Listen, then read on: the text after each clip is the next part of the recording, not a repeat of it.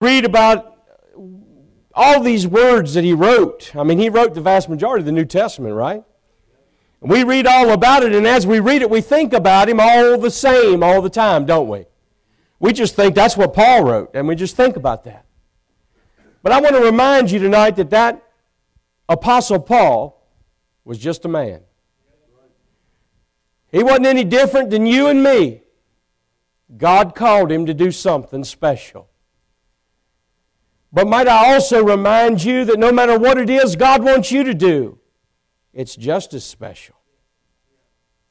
Each one of us has a work to do. Do you know that? Each one of us has a labor to do. Sometimes those titles change. Sometimes those labors change. Sometimes God gives us a particular task at a particular time in our life, and we are to do all we can do to do it with all we got to do it with. Yeah. Then there are other times in our life where we're going through things and we go, Lord, what are you doing in my life? You ever been there? Lord, what's next? I don't know what to do. I don't even know really who I am.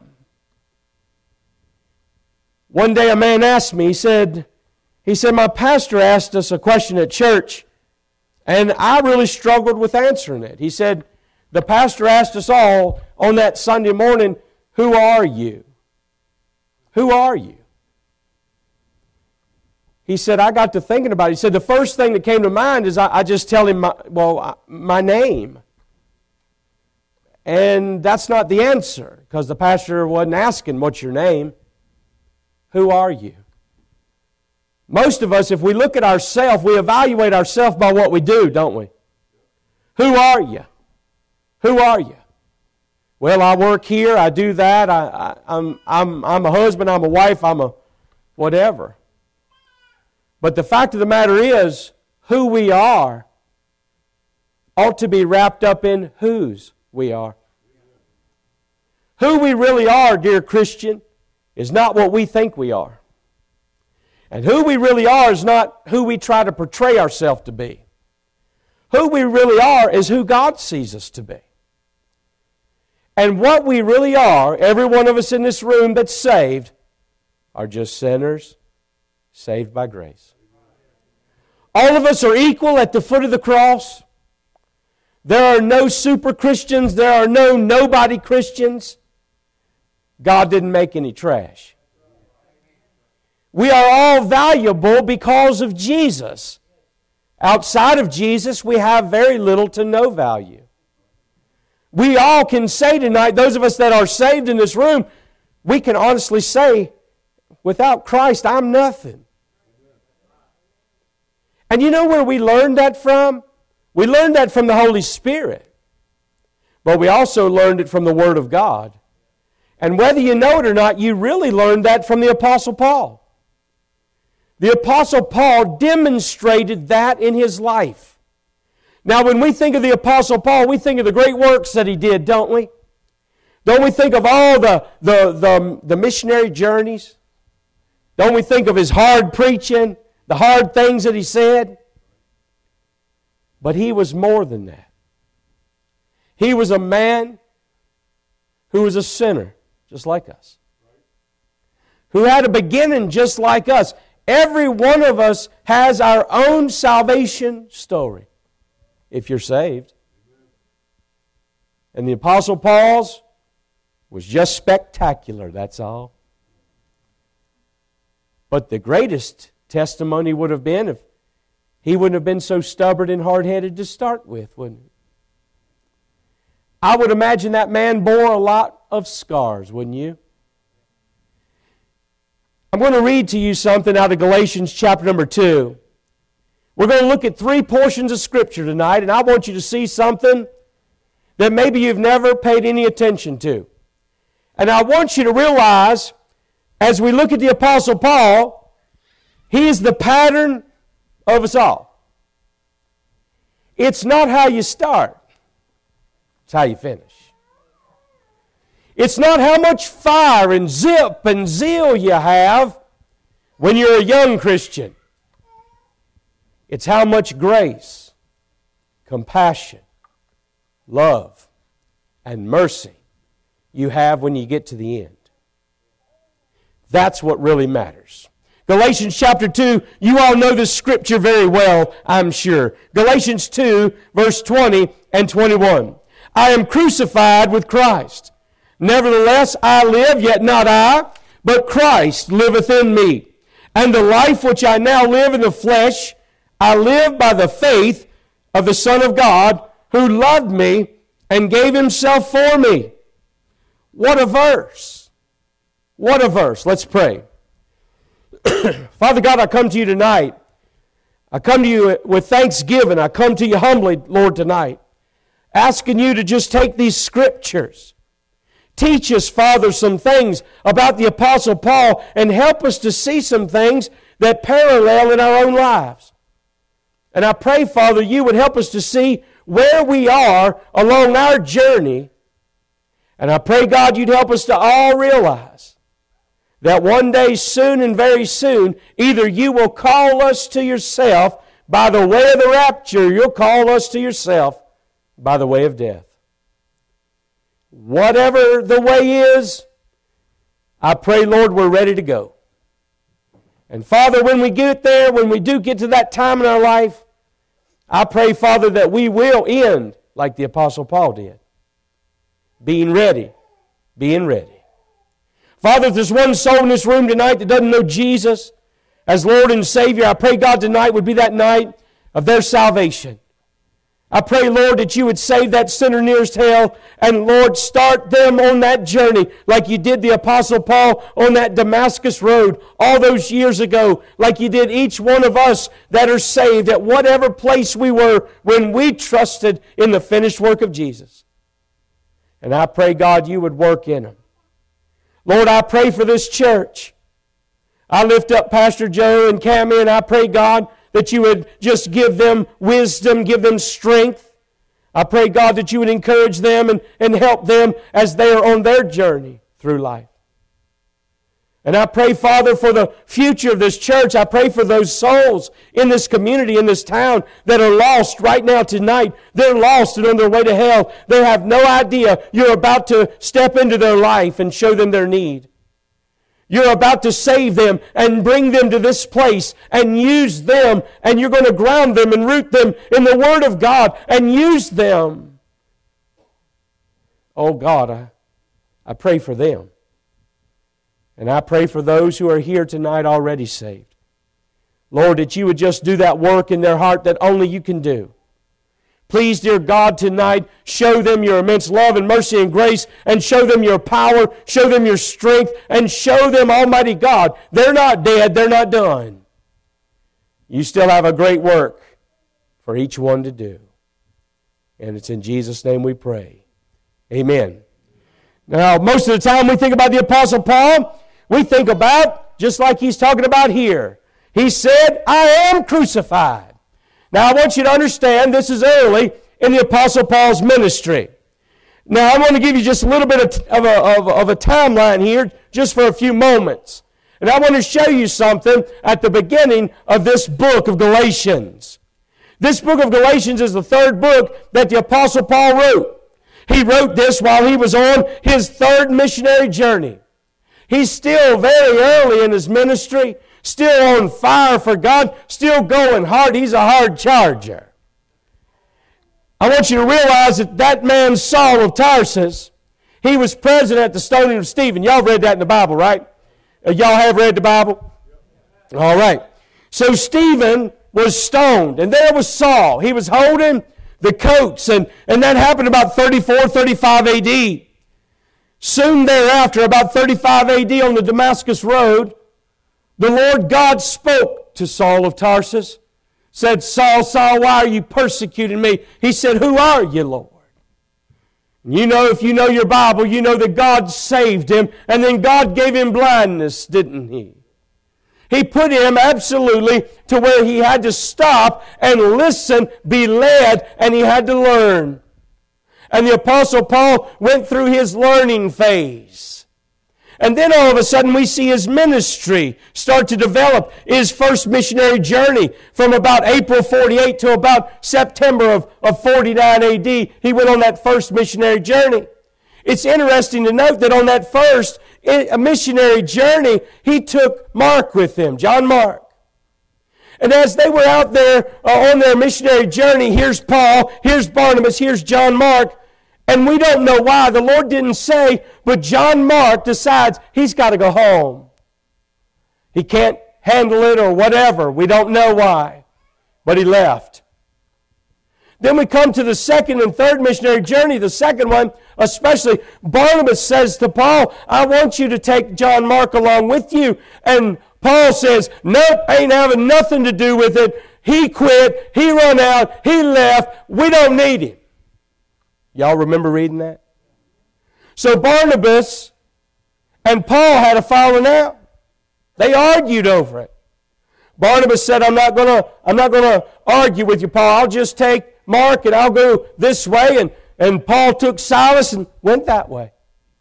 Went on their next missionary journey. That came in April of 50 to September of 52. They went on a third missionary journey in the spring, sometime in the spring of 53, and it ended in May of 57. Paul was a seasoned preacher now. He was a seasoned preacher, a seasoned missionary. But he still was still very young in his ministry. We come now, this is the third book that Paul writes. This is written about 62 AD. Right after that third missionary journey, and right about the time this book is written, is when all of a sudden there started to be persecution against the Apostle Paul. And if you study his life and you read through this, from about that time of AD 60, 59 or so, up until his murder in about 66, 67 AD, you're going to see some very interesting changes in the Apostle Paul. The changes that he went through are normal changes that ought to go through each and every one of our lives. Now, if you notice this third book that he wrote, look at how he starts. And this is the way we think when we think of the Apostle Paul. He said, Paul, an apostle, not of men, neither by man, but by Jesus Christ, and God the Father who raised him from the dead, and all the brethren that are with me under the churches of Galatia. Grace be to you and peace from God the Father and from our Lord Jesus Christ, who gave himself for our sins, and he might deliver us from this present evil world, according to the will of God and our Father. Man, that's the Apostle Paul, is it not? Then he goes on, he says, to whom be glory forever and ever. Amen. And then he says, I marvel that you're so soon removed from him that called you. Right after he said all that, he said, and now what's your problem? Am I right? You see, the Apostle Paul was one of the greatest evangelists that have ever lived on planet Earth. And when he was young in his ministry, he had fire, he had zip, he had zeal, and he had great boldness to the point where he was just going to tell it like it was, whether you like it, lump it, or bump it. I can relate. I really can. But as I'm growing older, I'm also relating to some of the other things we'll talk about tonight. You see, there comes a time in every church, and when we have revival, we need that. We need that Apostle Paul emphasis. We need to be reminded, just like the Galatians were, about Jesus who gave himself for us. By the way, tonight, if you don't know Jesus as Lord and Savior, I want you to know that Jesus Christ was God. He enrobed himself in flesh. He came to this earth for one reason, to die for you. He became your sin for you on the cross of Calvary. And yes, he loves you so much that he died for you. And when he died, he went into the grave. And on the third day, he arose again. We serve a risen Savior, not a dead one. And we need to proclaim that in church tonight and every time we gather. Then we also need that preaching when it comes to revival of, hey, what's your problem? You better get over it. Suck it up, buttercup. Let's go. But you also need that preaching about changes in life, changes in direction.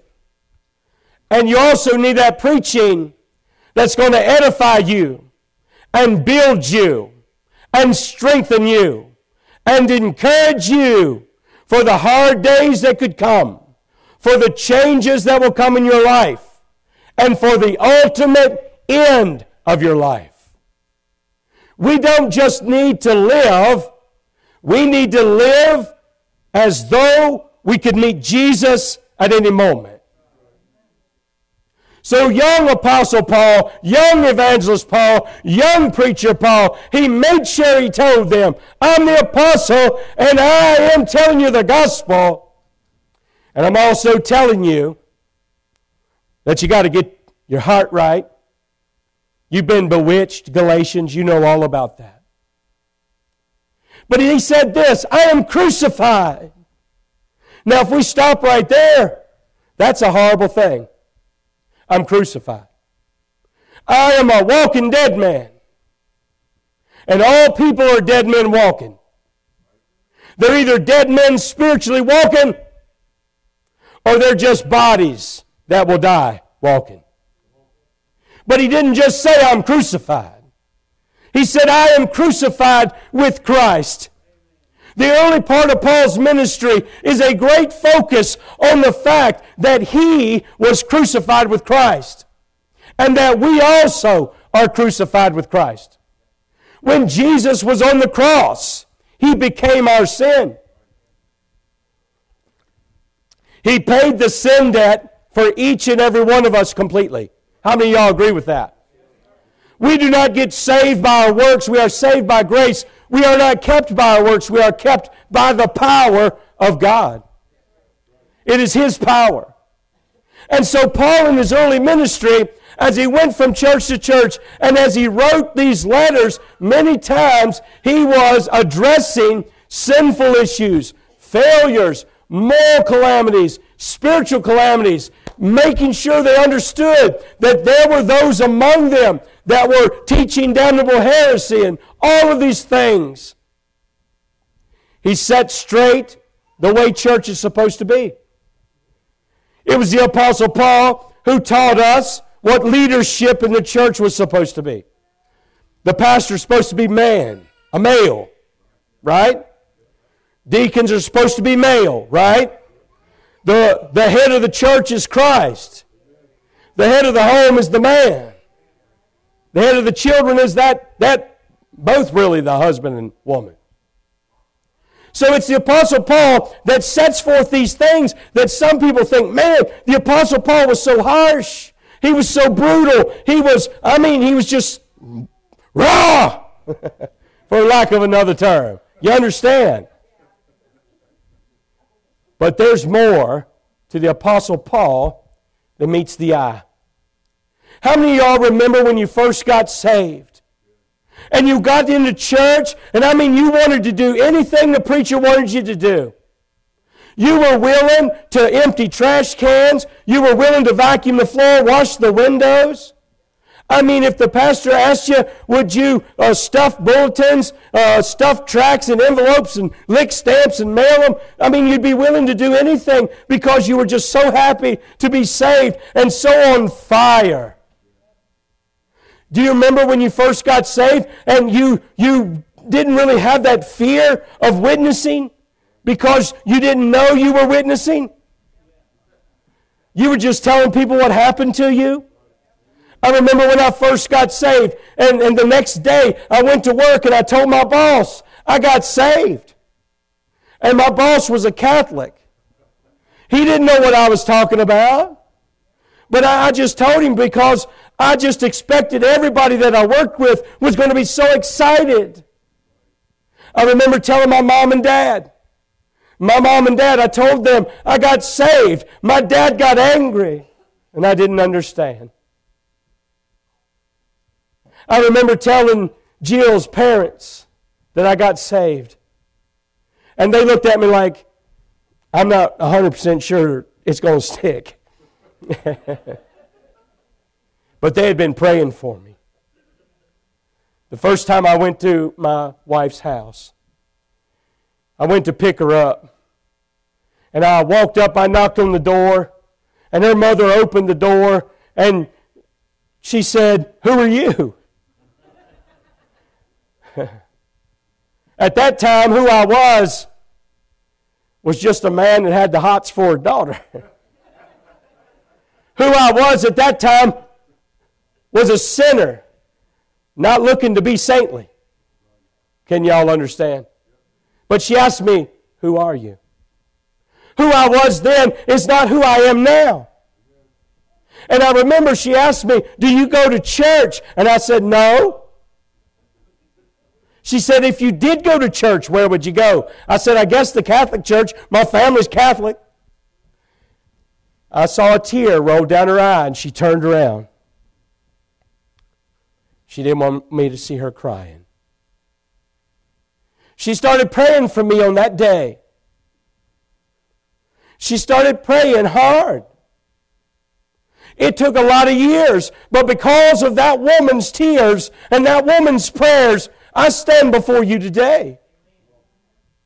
But I was asked, "Who are you?" And who I was not anything good, because I had not met the one who was good. The only one who is good is Jesus.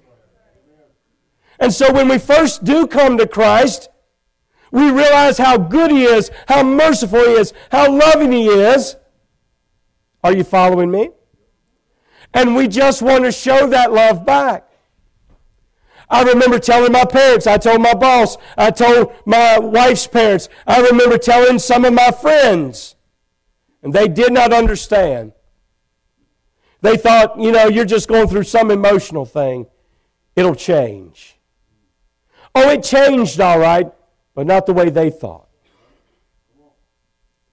But I also remember when I first got called into the ministry, just a few years after I had been saved, I was sitting at a tent revival at the fairgrounds in Rockingham County. I was sitting there minding my own business. I was just singing "Just As I Am" for the 14th time at the altar call. And all of a sudden, you know how those evangelists do, when nobody responds to the altar call, they decide to start preaching a second sermon. Like the Apostle Paul did. "I marvel you're so soon removed."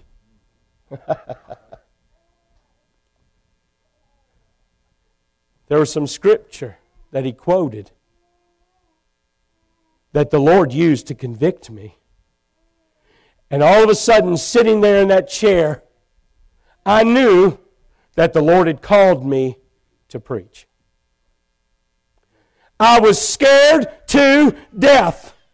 I got up out of that seat and I went to that altar and I fell upon my face and I wept and I cried and I said, "Lord, I love you. You know I love you, but I am not worthy. I am not able. I don't know anything. I am uneducated. Lord, you know I am still yet, even though I'm saved, I'm so evil. I'm so wicked. I do so many things wrong, God. Why? Why would you want somebody like me?" And I cried at that altar that night. I cried, I wept, and I wept, and I cried, and I cried. And I'm sure the evangelist probably thought I was getting saved.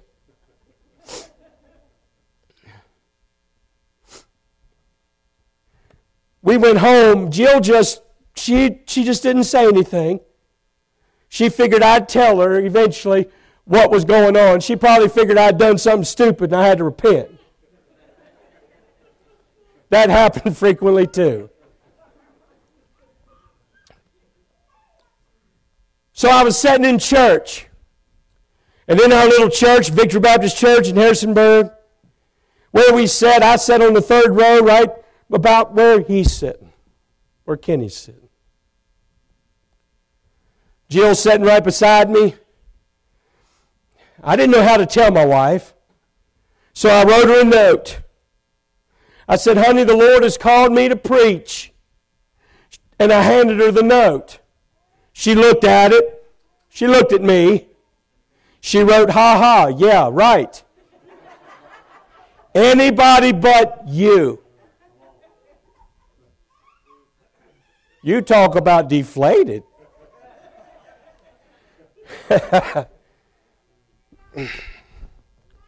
She handed me that note back. I kept that note in my Bible for years. I don't know whatever happened to it.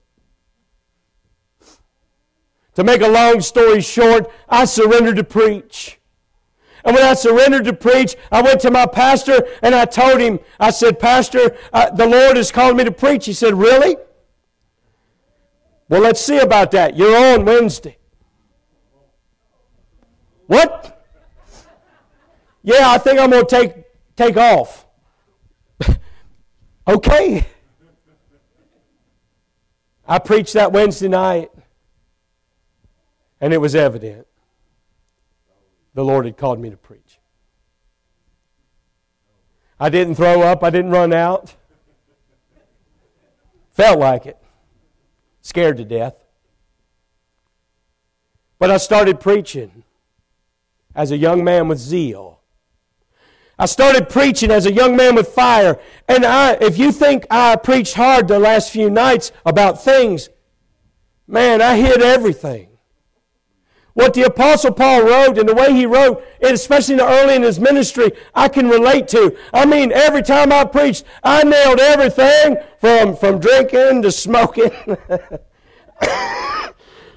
I sound like I need a couple more Camel non-filters up here. I preached on everything. I mean, nothing. Everything was sinful. And I just preached so hard, I preached against everything. And everything and everything and everything and everything. And I was getting invited all over the place. And because I was preaching against everything, I was the poster boy for the Independent Fundamental Baptist. I mean, women don't wear pants and all that. I mean, I preached it all, baby. You better not listen to anything but FBN or BBN. If you listen to anything else, you're going to hell. I preached it all. I was on the radio. I was preaching in different places.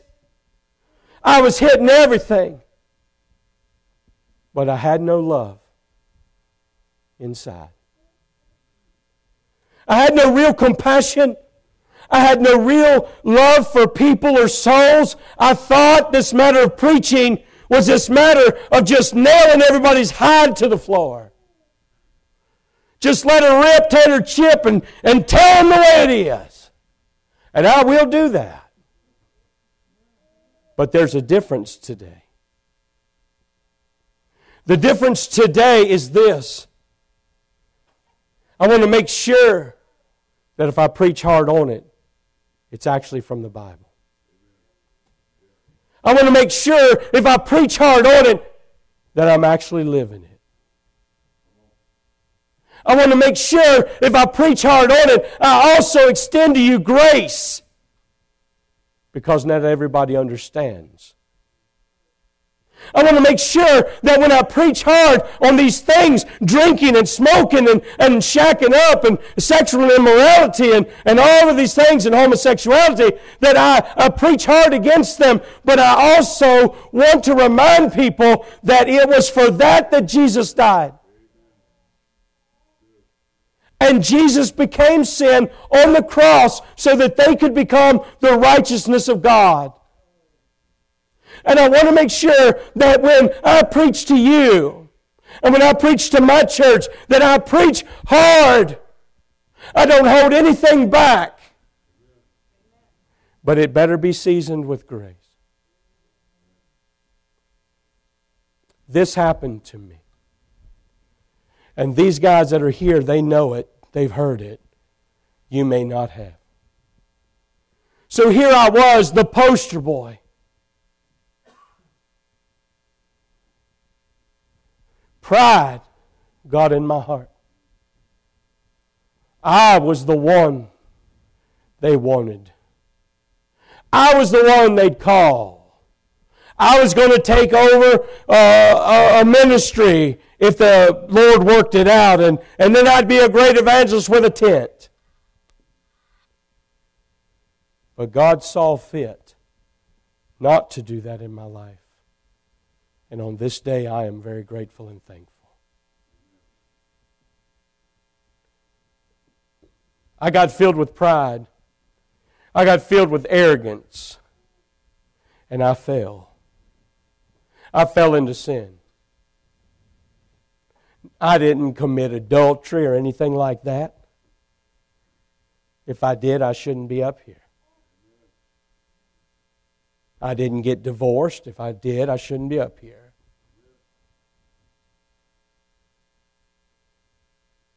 I didn't steal money from a bank. Might have cheated on my taxes, but I didn't steal money from the bank. But I had the worst sin that any Christian can have. Prideful arrogance. I started hurting more people than I was helping. I started noticing my circle of influence was getting smaller and smaller.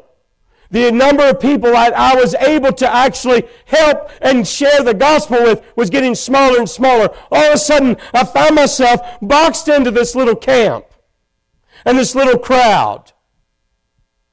They only would want me because I would preach those camp meeting things.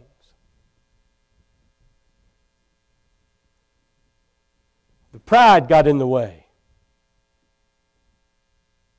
I got angry with God. And I quit. I quit on God. I quit going to church. I quit reading my Bible. I quit praying. And when I quit all of those things, I quit living for Jesus. I got mad at my pastor. I left the church. And rightfully so. I mean, there were some things that were not right. But I got angry. I found myself one night in a bar. Any of y'all ever fell into sin in here? I found myself in a bar. And here I am, I'm standing in a bar, and I got a Budweiser in one hand and a cigarette in the other, and I don't even smoke. I just thought it would make me look cool. So I'm standing there, right behind a pole that held the ceiling up, and this woman came in the back door. She looked awful familiar to me. As she got closer, our eyes locked. And immediately, I knew who she was. Just a few months before, I had been in her living room. And I had told her that if you accept Jesus as your Lord and Savior, that God will take all His sin away from you. And you'll quit your drinking. And you'll quit your smoking. And you'll quit living like you're living. And you'll change everything. And you know, there's truth in that. But sometimes it takes time. Y'all following me? I tried to hide behind that pole. Tried to hide. That woman found me. It was like a tracker beam on me. She walked up to me and she said, I don't want to hear anything about your Jesus. I don't want to hear anything about your church. I don't want to hear anything about your God. You're a hypocrite. You tell me I'm not good enough, and look at you.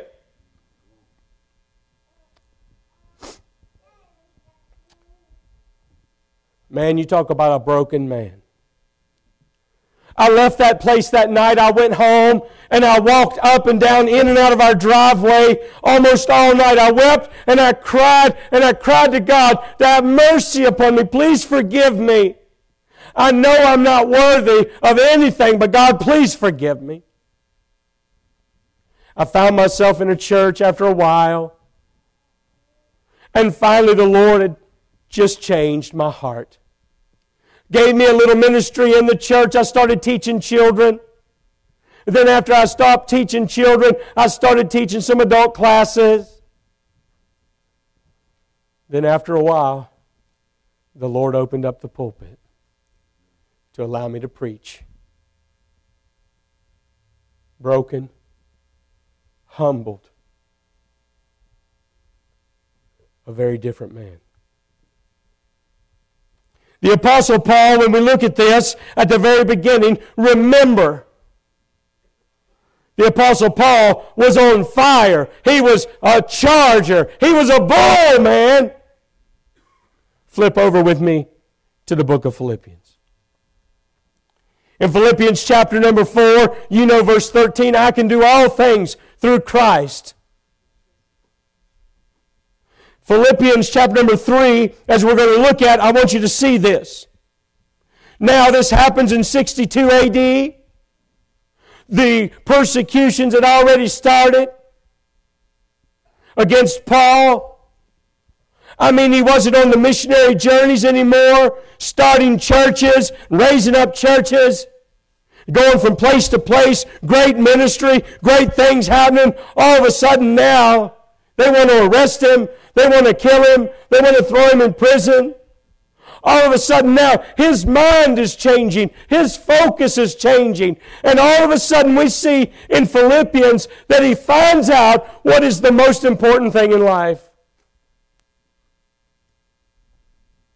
If I asked you when you were a first saved Christian, who are you?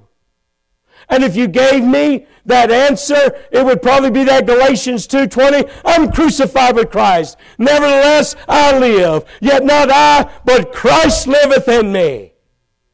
I mean, you would have been on fire for God, wouldn't you? But you let a few trials come in your life. You let a few deaths happen in your life. You let a few disappointments happen in your life. You find a few church hurts, and there are no hurts like church hurts, Christian. There are no hurts on this earth like it.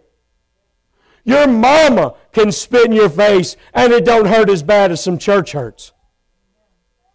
It'll rip you apart in your soul. It'll defeat you, discourage you. It'll make you want to quit, just like I quit one time. It'll drive you back to your old sinful life just like it drove me back to mine. But if you are saved, you will not remain there because you are loved by God. You are a trophy of His grace, and He will not allow you to remain there. He will either break you or He'll remove you. All of a sudden, Paul now, if you read chapter number 3, look with me if you will. Verse number 7. But what things were gained to me, those I counted loss for Christ. Yea, doubtless, and I count all things but loss for the excellency of the knowledge of Christ Jesus, my Lord. When I was a young preacher, if you would have asked me, hey, Preacher Paul, what's the most important thing? Well, the most important thing is we fill the building. The most important thing is we preach the devil out of somebody. The most important thing is that somebody responds. The most important thing is that, and it's all really about yourself. Because you want people to respond to you. Paul says, I count all that as loss, that I may know the excellency of Christ. If you ask me now as an older man and as a man who has been preaching for 30-some years, you ask me what is important now, this is what's important. What is important is that while we are alive, we hunger and thirst for the righteousness of Christ.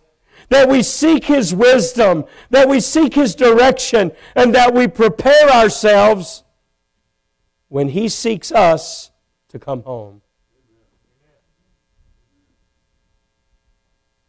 There were times I would go home so depressed after church Nobody responded.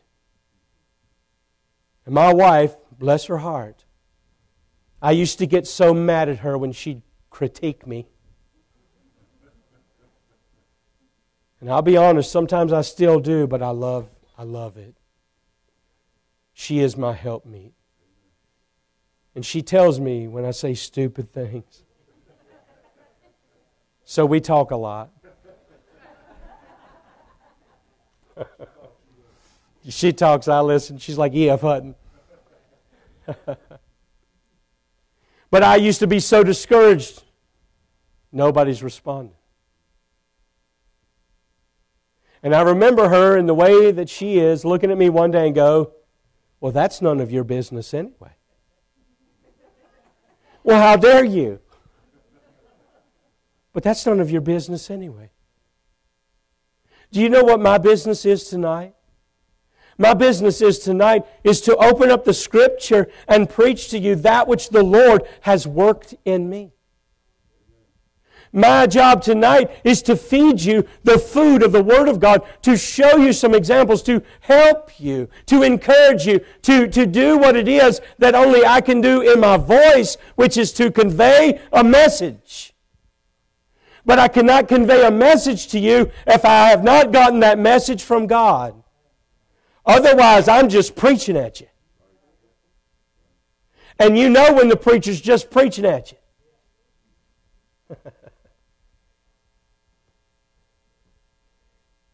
And it's up to you to take the information and allow the Holy Spirit to work through it. And then respond.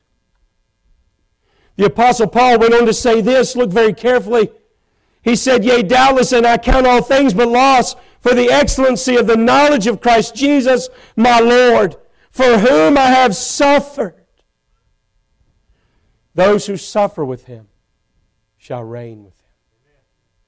It is a normal thing in the Christian life to suffer. And when we think about the suffering of the Apostle Paul, he suffered greatly in his body. And he was beaten. He was shipwrecked. I mean, he was in perils of his countrymen and perils from without.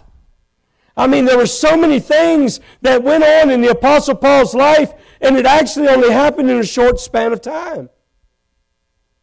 His first part of his ministry was just missionary journey after missionary journey after missionary journey. Great numbers of people getting saved, great churches getting built, and great things happening. And all of a sudden that kind of stopped. People didn't want to hear. And the opposition comes. And suffering comes. He says, notice this, verse 10, that I may know Him and the power of His resurrection and the fellowship of His suffering. Tonight I know, at the age that I am, that there are going to be more sufferings from this point forward. And I know as I look at this congregation tonight, some of you can say, hey, you don't know nothing yet.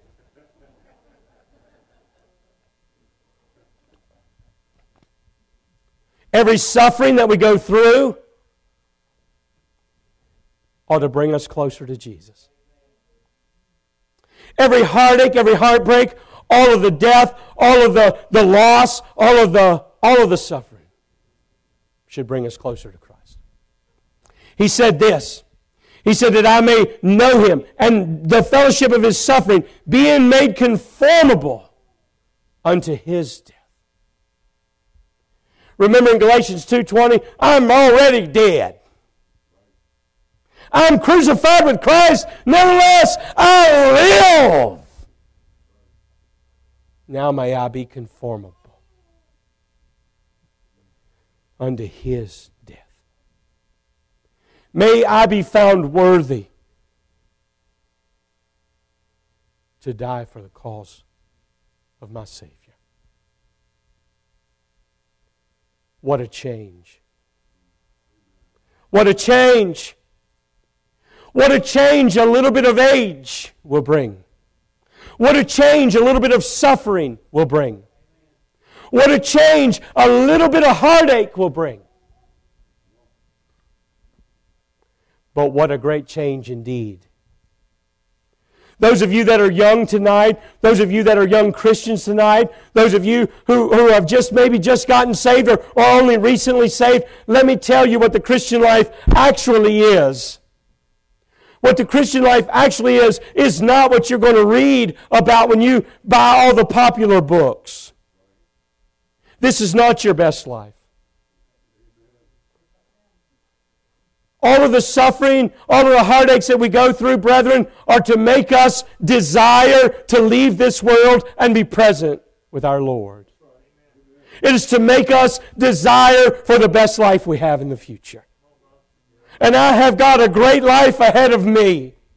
And I'm not talking about on the earth. I know at my age, and I know with my health, I know I'm going to start going through some serious stuff. And I know with my age, I'm going to start seeing people around me die. I've been at Shenandoah Heights for 19 years. I love doing funerals. I love preaching funerals. But I hate death.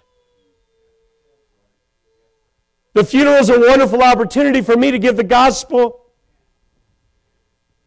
But that's my family. They're my friends and my family. I have no one but them. And when they suffer, when they hurt, I hurt. And when they're sick, it hurts me. And when they die, it hurts me on the inside. Y'all with me? I suffer with them. And then I have to put on the preacher face. I have to put on that preacher uniform. When instead of being up in front of the church or in front of the funeral home and there behind that casket, instead of being there, I would much rather be sitting on the front row with them, just weeping with them. But I've got to put on the uniform. And I've got to preach the gospel. And I've got to give hope to a lost and dying world who's sitting out there. I've got to tell their family and friends that there's hope in Jesus. But inside, I'm hurting because I suffer the loss too. One night I was laying in bed and I just started going back and thinking about the funerals that I've done at our church and some of those people who I truly, truly love. And I started weeping. And I started weeping and I was sad. And then I got to praying and I got kind of glad. Because the Bible tells us that there's coming a day we're going to have a great homegoing. There's going to be a family reunion one day. And when we have that family reunion, it's not going to matter whether you were some big name preacher. It's not going to matter whether you had some great ministry in the church. It's not going to matter whether your name was known by everybody. What's going to matter is how much you loved and how much you surrendered your life to Christ to find the fellowship of His suffering. We talked about this last night, me and Pastor Joe and Howard. We want to commit, and we talk about committing. You don't see that from the Apostle Paul. He doesn't use that language. You see, when I make a commitment, I can break that commitment. I can commit to AJ, I'm going to take you out to lunch, and then I realize I ain't got no money, and I'm going to break that commitment.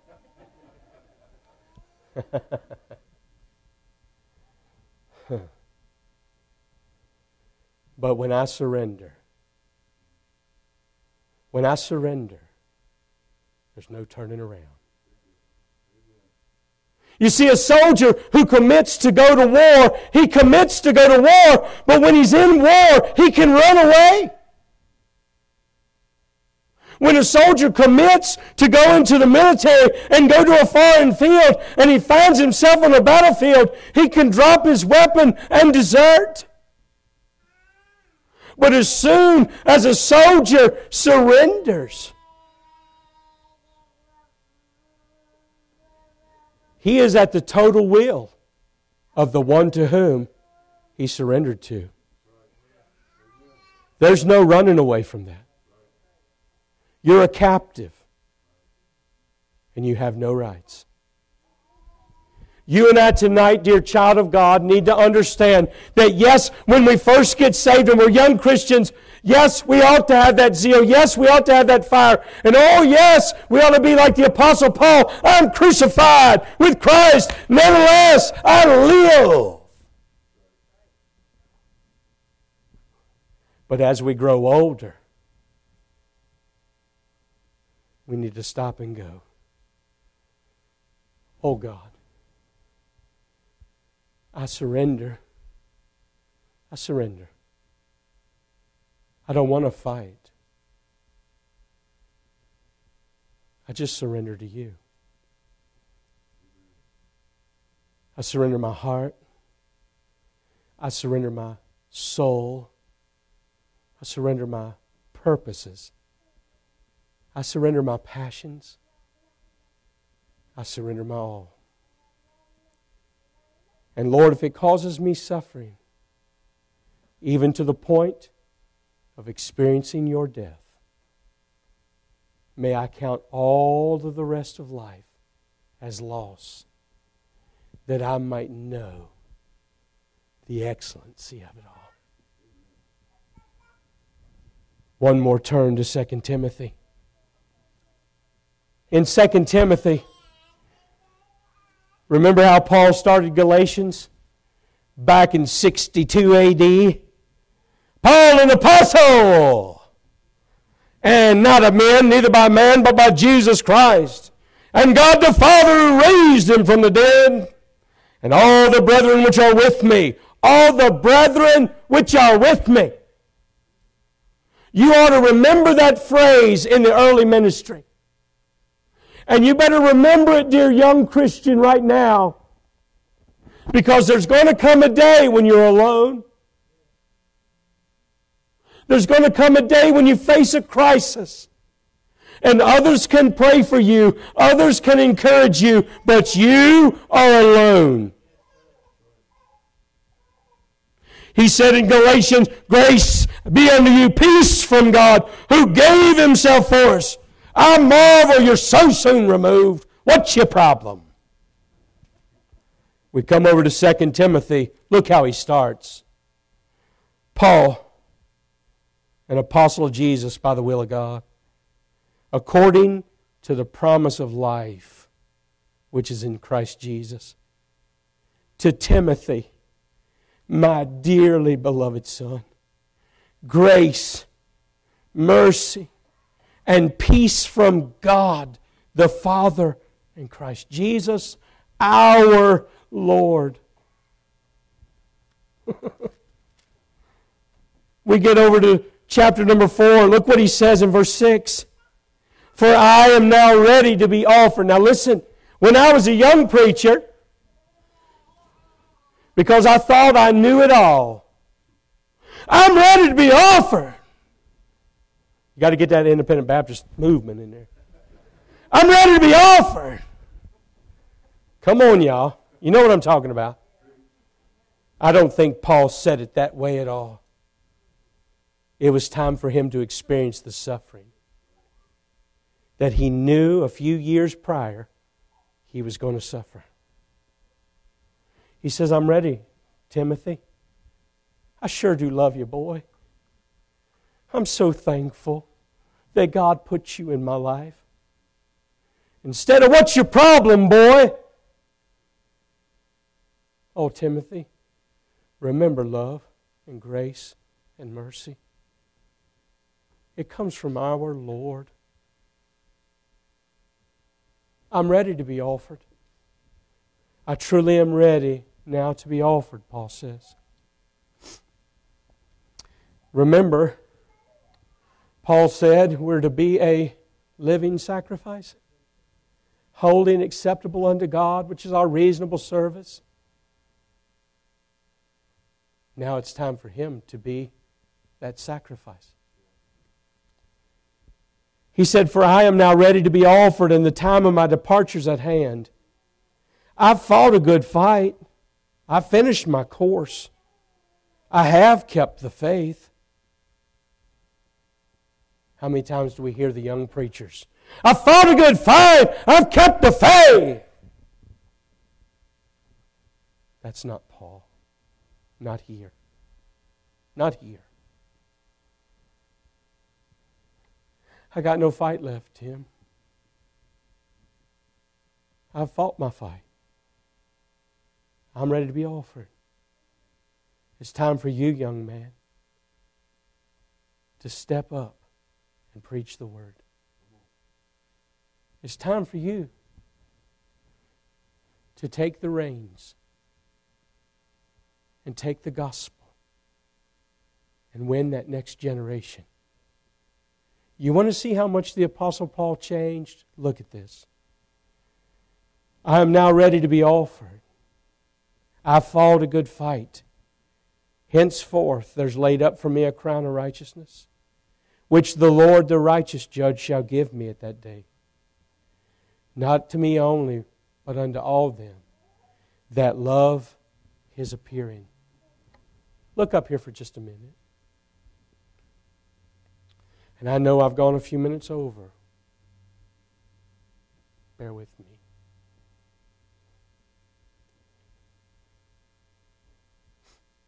This is what the Apostle Paul said. And it's something I think that we absolutely miss. He said to those that love His appearing. Who are those that are going to love His appearing? True believers. And especially suffering believers. You want to see how Paul has changed? Look at this. "Do thy diligence to come shortly unto me." Before it was always like, "I don't need you. I got all kinds of people around me." Now I'm alone. I'm an old man. I'm all alone. "Oh, please come see me." Demas has forsaken me and loved this present world. You're looking at a preacher tonight who has very few friends in the ministry. And I'll tell you why. Because this world, the attractions of the world, has drawn them away. And they want to preach to great crowds. And they want to quote great preachers instead of just preaching the Word. And I didn't leave them, but they've left me. I'm just a little old-fashioned. I'm just a little out of touch. I'm just too emotional. I'm just too much me. You want to see how the Apostle Paul changed? He said, "Demas has forsaken me. Only Luke is with me." Now watch this. "Take Mark. Bring him with thee, for he is profitable to me for the ministry."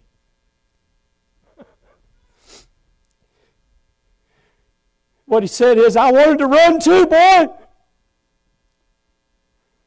There were times I quit, but nobody knew I quit. There were times I wanted to go, I wanted to go home too.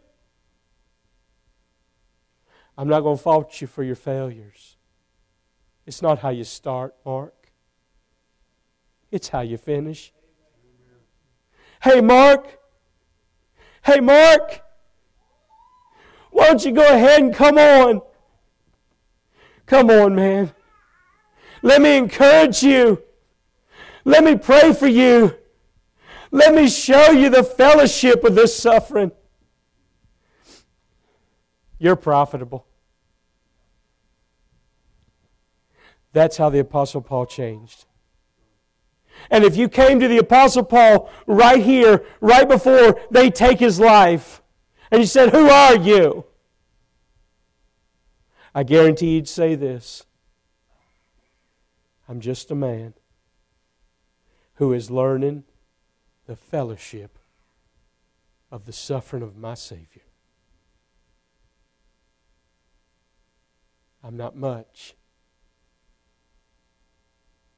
but I know one who is everything."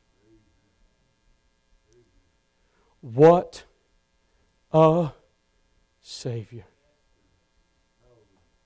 Let me ask you tonight, who are you? Who are you?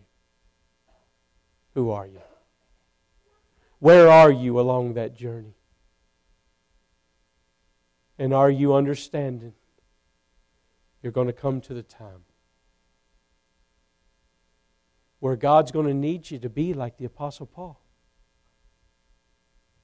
so that the next generation will see the fellowship of His suffering?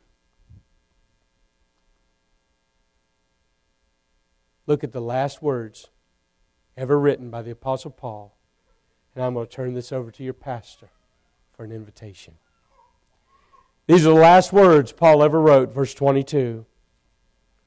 "The Lord Jesus Christ be with thy spirit. Grace be with you." Grace. Grace.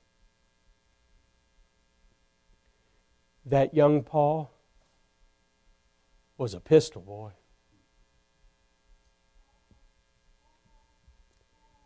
I like old Paul. As a matter of fact, when I look at my life, I much prefer old Paul to young Paul. And I pray as I grow older that I'll be able to instill this into others, and that I may know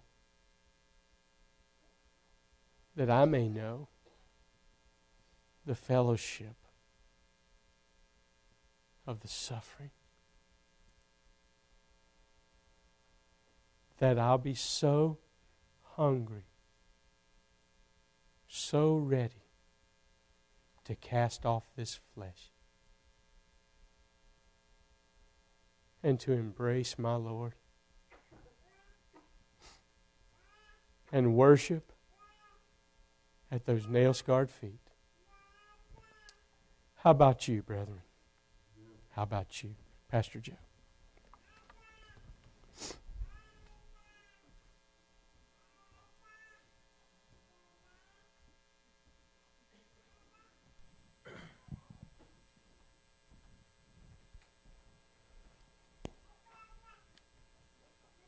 Let's all stand this evening.